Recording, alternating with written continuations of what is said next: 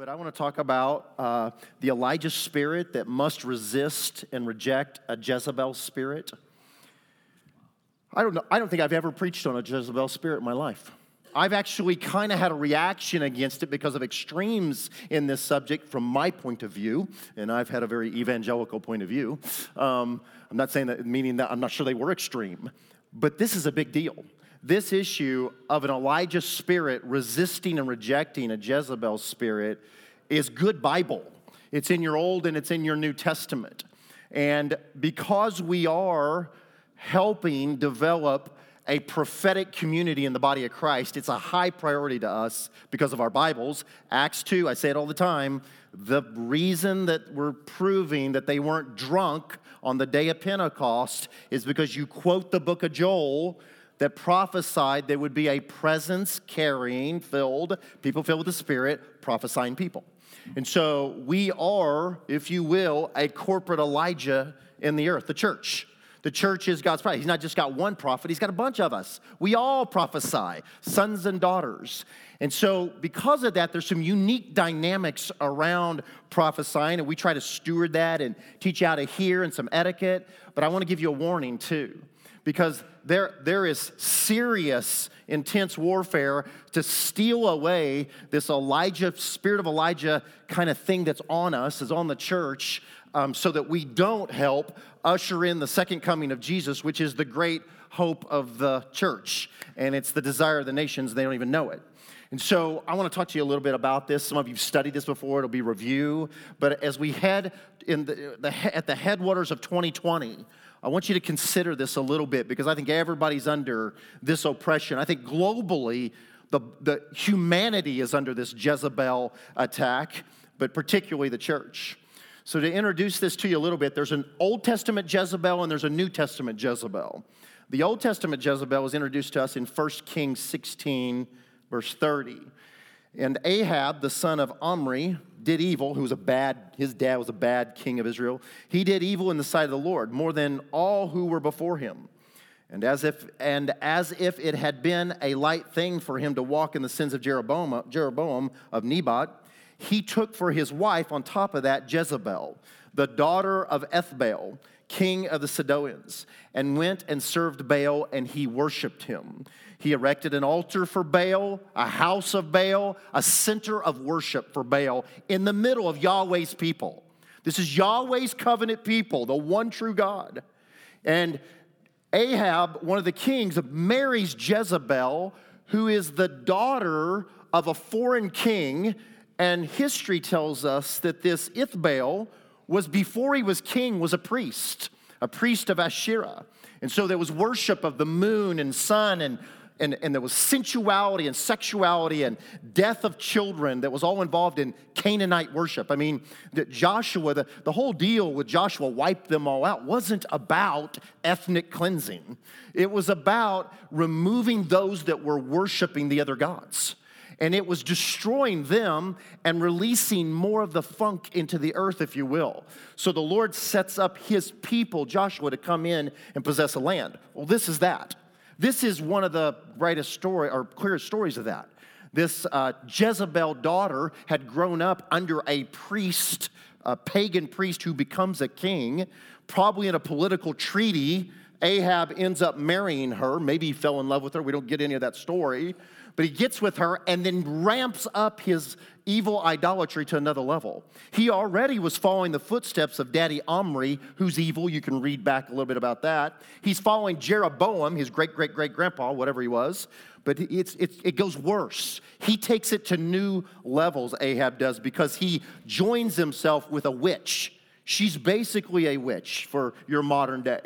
She's a lead priestess who's gathering together idolatry and sorcery, promoting immorality and promoting death and fear everywhere she goes, so that she can kill off the prophets. We'll see here. It says, and Ahab made an Asherah in verse 33, and Ahab did more to provoke the Lord, the God of Israel, and to anger than all the kings of Israel who were before him.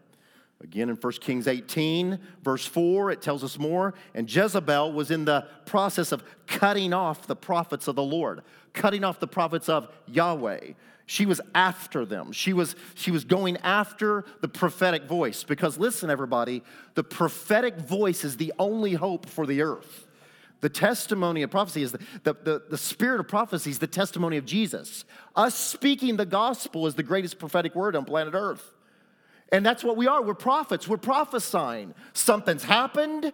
A man came. He was God. He died and bore our sins and rose from the dead. That's a prophetic word. And we're saying he's coming again to take over everything. It's a glorious thing. And we're a prophetic people. And I'm telling you, Jezebel wants to cut this off.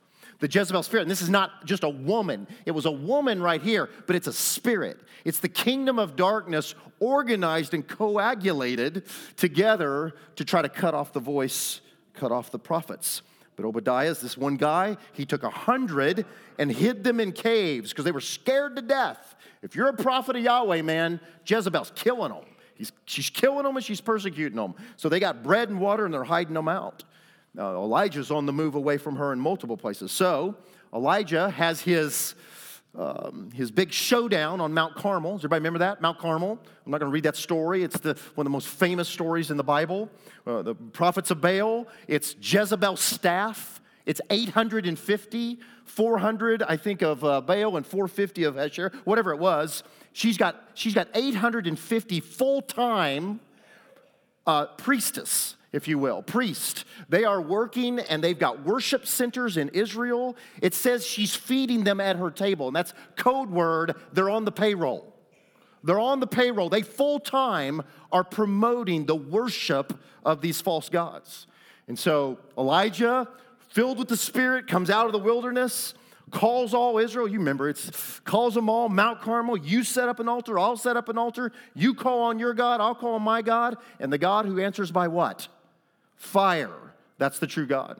And so here they come. 850 of them spend 12 plus hours calling out, worshiping, praying. They go to cutting themselves and shedding their blood, because that's always what the demons want us to do, is shed our own blood. Our God sheds his blood for us. Everybody with me? But the demons want your blood. And so this demonic thing goes on. Elijah's mocking them. Maybe he's sleeping. Maybe he's in the toilet. That's literally what he's saying. Maybe he's relieving himself. He's having a heyday. And they can't get nothing. They can't get an ounce of fire to come. And then Elijah steps up and says, I'm about to pray, but before I pray, I want to do this. What'd he do? Yeah, I need a bunch of buckets of water. 3 times. Just drench it. More water. Because I want no one confused about what's about to happen here. Then he prays, and a fire comes down from heaven that not only burns up the sacrifice, it burns up the wood, but it burns up the rocks, it burns up the water, it burns up everything there. That's a fire. That's not a strange fire. It's not hype fire. Anyway, it's not hype fire. This is full-out fire from heaven, burning up everything. And he has revival there because he had said, quit wavering between two opinions. And so nation repents. He kills every one of them with the sword. And this has been one of the greatest victories in all of Israel's history. And then we go to the next chapter. Chapter 19, 1 Kings. This is right after what I just told you. Ahab told Jezebel all that Elijah had done and how he had killed all the prophets. He killed your leadership team. Killed them all. I saw it. Fire came down, he went over, slashed 850 people to death. They're gone. Then Jezebel sent a message to Elijah saying, I need you to know this, Elijah. Sent a messenger to him and said, so may the gods do to me, and more also, if I don't make your life as the life of one of them by this time tomorrow. Which means what? I'm going to kill you. I'm going to kill you. And she made a vow, a demonic vow, really. She made a curse vow. She said she'd made an agreement with her gods, give me power. I want to kill Elijah. And what he did to all your 850, give me the power to do that. And then made the commitment publicly.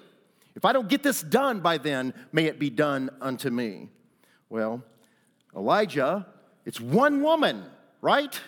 He's just killed 850. What's he do?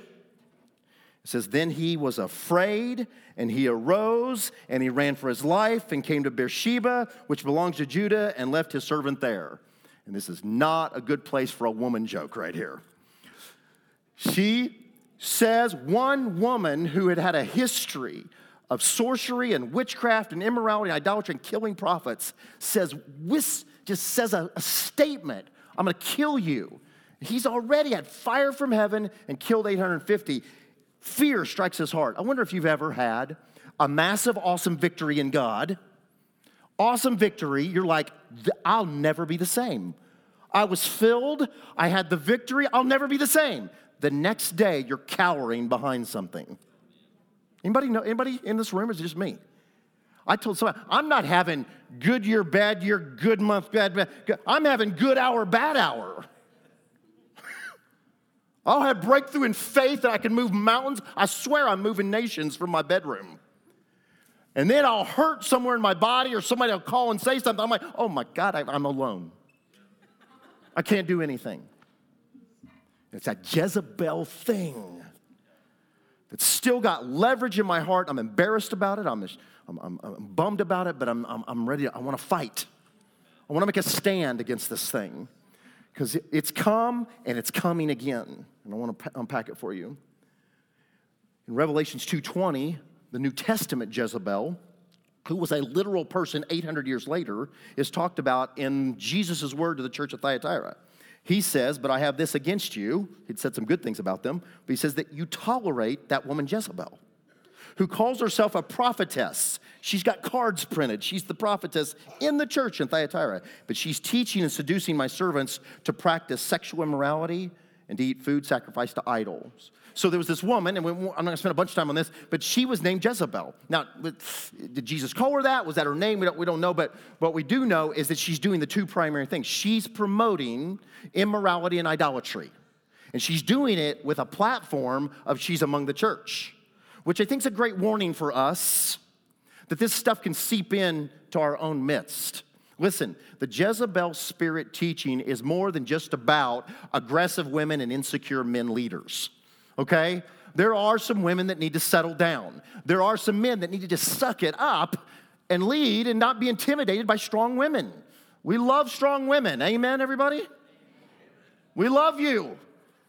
There's order in the kingdom. A man's a man. A woman's a woman. The man stands for Christ. The woman stands for the church. That's the Bible. But I'm telling you, men and women alike are anointed and gifted in God. And we want all that. This is not what this teaching's about. What it's about is a dark thing that's promoting from the kingdom of darkness to try to cut off the prophetic voice in the earth. So, the scriptures liken us to Elijah. James 5, verse 17 says that Elijah was a man with a nature like ours. He prayed fervently that it might not rain for 3 years and 6 months, and it didn't rain. And then he prayed again, and it gave rain. And so he's changing weather patterns, Elijah. But he's a guy like us. So the question of how could he get in fear right after he's had a great exploit? Well, he's like us. He's got the same kind of humanity in him, and that's actually good news for us. So let me read a couple sentences to you. Elijah was an essential prophet in Israel's history, and the Elijah spirit is essential in the first coming and the second coming of Christ. John the Baptist carried the Elijah spirit to make way for the first coming. That's what was prophesied would be upon him, the spirit of Elijah. The church, I believe, will carry the Elijah spirit to make way for the second coming, Isaiah 40, verse 3. In Isaiah 40, verse 3, Elijah didn't fulfill all that. It says that all mankind will give glory and see the glory of the Lord. John the Baptist's ministry didn't have the scope of all the earth, okay? That's all going to happen in the second coming.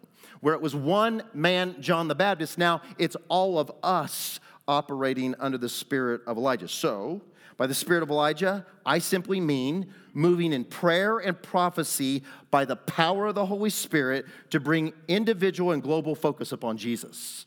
That's what I mean by it right there, okay? It's the moving in prayer and prophecy. That's why we're on this so strong. By the power of the Holy Spirit, to bring individual and even global, I believe that, focus upon Jesus. So, besides the great exploits that will manifest in those moving in the Elijah spirit, there's a dire warning about a Jezebel spirit that's missioned to distract, intimidate, seduce, cut off, and to kill. She's in 50 more words, okay? Now watch, listen. Jezebel wants cultures of what I've got right here. She wants to produce this. Now, when I say she, and now I'm talking metaphorically about the kingdom of darkness. I'm talking about spirits. They want to promote idolatry at levels that we've never seen before, that are connected to spirit stuff. Want to produce sensuality. Now, the idolatry, I'll tell you, Paul says in Colossians, covetousness is like idolatry. I'm telling you, if you don't think we don't have idols in our modern world, you're missing the point. I know they're not stoned and they're not whatever, but we're bowing down before sports. We're bowing down before heroes. We're paying money and homage. We're raising our hands and I like sports. I'm not anti-sports. That's not my point. But we're bowing down before cars and monies and jobs and reputations, and it's idolatry everywhere. And it's really more than just distracted human flesh. It's the work of demonic spirits. So is sensuality. There's never been more sensuality on the planet than right now. I just heard a preacher say there's more hits at porn sites every day than Amazon, eBay, and he listed multiple of the biggest hit. He said there's more hits on porn sites than all of those put together. Billions of pornographic searches and looking, and because we've offered it up globally. You have to sneak down the street across and get the magazine anymore. It's in your pocket. Now, I know everybody knows this, but hang with me. I'm not here to make the guys feel shame in this room. Please stay with me because I've got a bigger point to make to you than your struggle with lust. This thing is coming out from the kingdom of darkness, and it's to do more than get you to break one of the 10 commandments. Yes, but the commandments were to keep you away from life, to do something bigger inside you with the immorality. She had murdering children, their firstborn. They would literally worship in her daddy's religion, Jezebel's daddy. They would sacrifice their firstborn kids. It was all a counterfeit of the firstborn Jesus going to come, but they were killing their children. Abortion, rampant upon the planet. And I'm telling you, it's the activity of the demonic forces. A fear culture. All news is, I'm so sick of the news. I'm like, when are they going to give me a report? Listen, newsflash, a guy went across the street and mowed an old lady's lawn. Nobody does that.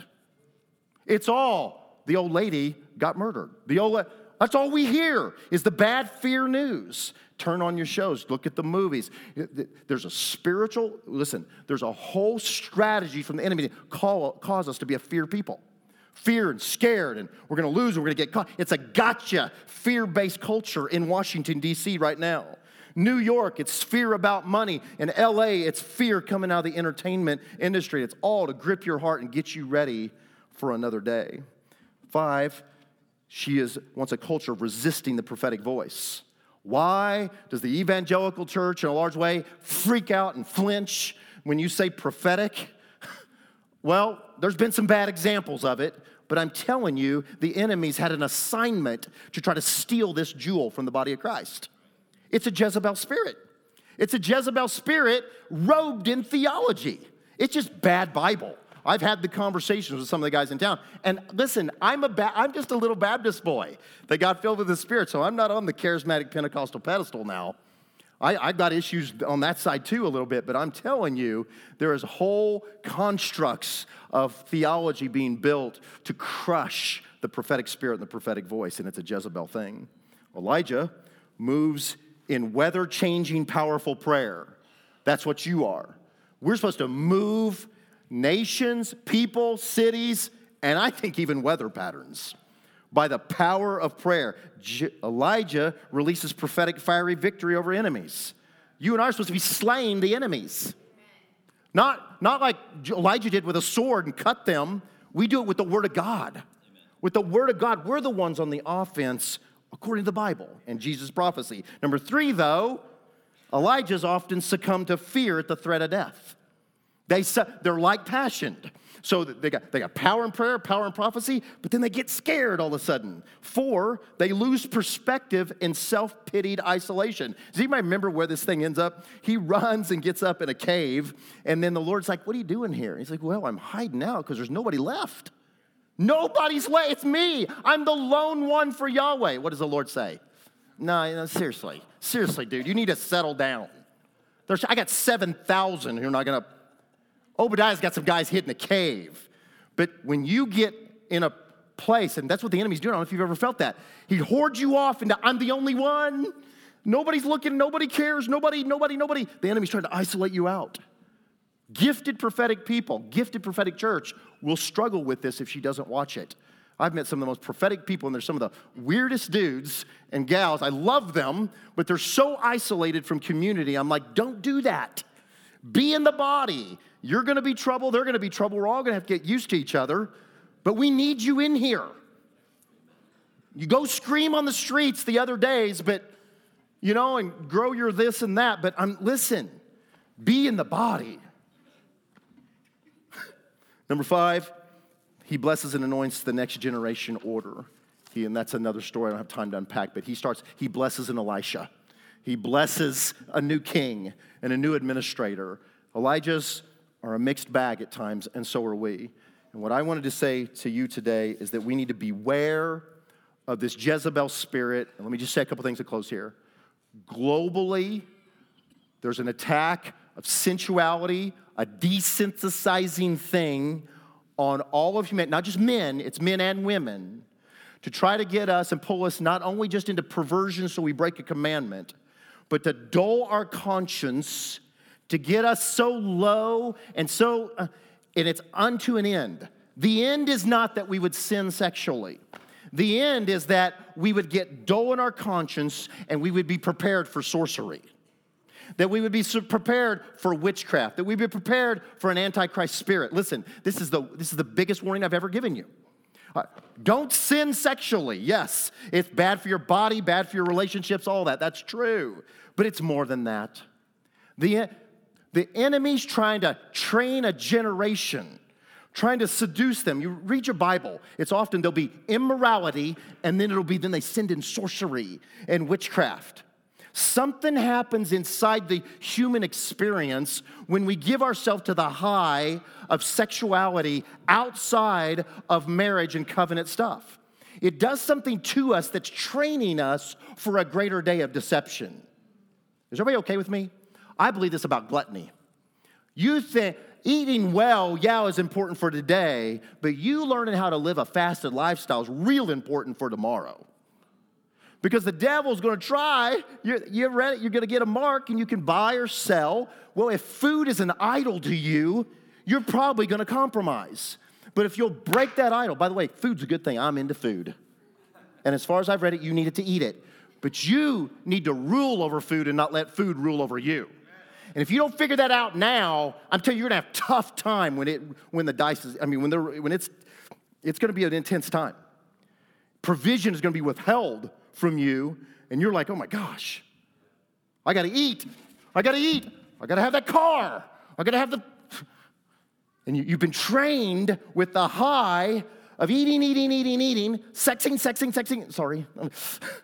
having stuff, and you thought how you manage money and deal with what you do with the riches of this earth is getting you prepared not only for the age to come, yes, in heaven, but also for some of the most dire days on planet Earth. And I think we need to be careful of being arrogant that we think, when the stakes, what am I trying to say? When the stakes are down, I'm trying to say something. When the chips are down, that somehow I'm going to turn out and be faithful. I had one dude tell me he's being so unfaithful in his walk. He goes, I know it. I know I'm being unfaithful. But when the chips are down, I would die for him. And I go, dude, here's the question. The question's not whether you die for him. It's whether you'll live for him today. Not if you'll die for him tomorrow. If you won't live for him today, you probably won't die for him tomorrow. And if you're wallowing in just the sensuality of the age and the gluttonous spirit of the age and the addiction of money, I'm telling you, you're not getting your soul prepared. Because it's setting you up for something. And I'll say this lastly. The Mount Carmel place where all this happened is viewing right over the top of Armageddon, the valley of Armageddon. I don't know if you knew that. That was a pre-type of the global war that's going to happen at the end of the age. We got one Elijah. He stands for the church. You got the prophets of Baal. It stands for all that are antichrist and against the Lord. And it's a worship war. This is my point. It's a prayer and worship war that's going on there. And it's what's going to go on in the end times. This issue of us learning to pray, learning to worship, this is the deal. Mount Carmel was a pre-run through what's going to happen globally down in and end up in the valley of Armageddon. And I'm telling you, we must learn to pray. Because if we don't know how to pray, we don't know how to live, and we don't know how to war, and we don't know how to battle for the Lord Jesus and for his glory. These are serious days. And listen, you're not waiting on the serious days to get here. They're here. They're upon you. It's the days of preparation.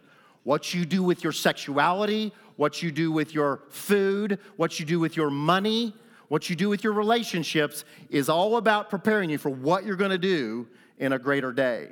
And I'm not trying to promote fear. I just want to preach the Bible to you. And I want you to come to a place where Jesus is the best to you. You're free from every addiction because you're saying, I'll do anything for him. I'll go anywhere. I'll give up anything. I'm managing all these dynamics for his glory so that I might be set up to be spirit-led. Does this make sense to everybody? Beware of the Jezebel spirit. It's not coming. It's here. And it's hunting you. I just got a stupid email from, I'm not even going to tell you, it's embarrassing to read these titles. You ever get them? And I was like, they're hunting me. Russian beauties are hunting me. The Prince of Nigeria is hunting me so I can make $1 billion. Hunting me through my vessel thingy here. I'm like, can't I just have a little time at home? And they're hunting us and hunting us and hunting us. And I actually hope when I say this truth to you, this is good news, that you know this. Because it'll rise up. The Spirit's like, I've known this a long time. I just need you to get with the agenda. We've been being hunted. It was more than you'd slip around and feel guilty for a while for your lust. He's working to prepare your heart for another day of desertion. And so we take a stand now. We train now in the seminary of life now, in the seminary of trials now, in the seminary of our sexuality and our hunger and our possessions now, so that we might steward a great day. Does this make sense to everybody? Lord, I pray in the name of Jesus, break a Jezebel spirit off us by the power of the blood of Jesus. I pray for revelation to see it coming from a mile away. We'd stop getting in bed with the thing, stop eating the thing, stop buying the thing. I pray, Lord, you would set us free. Now, today, I pray for the teenagers in the room, and they're being taught a different thing in morality. Lord, I pray you set them free. May they be one of the most holy, pure generations we've ever seen, with the most attacked ever with sensuality. I pray you do a work of liberty in their hearts. Middle-aged men, old men in this room, and that will listen to this. I know we're all under the attack. But Lord, we're tired of hiding and Lord, I pray you set us free from this isolation junk that's just going to get us killed. And I pray that we'd come out and be the family of God, shocked no longer by what we struggle with, confessing and praying powerful prayers for liberty.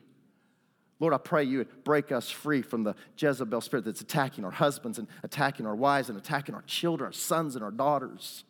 No culture of fear and immorality and death. You're going to die. Just that junk just broke off of us.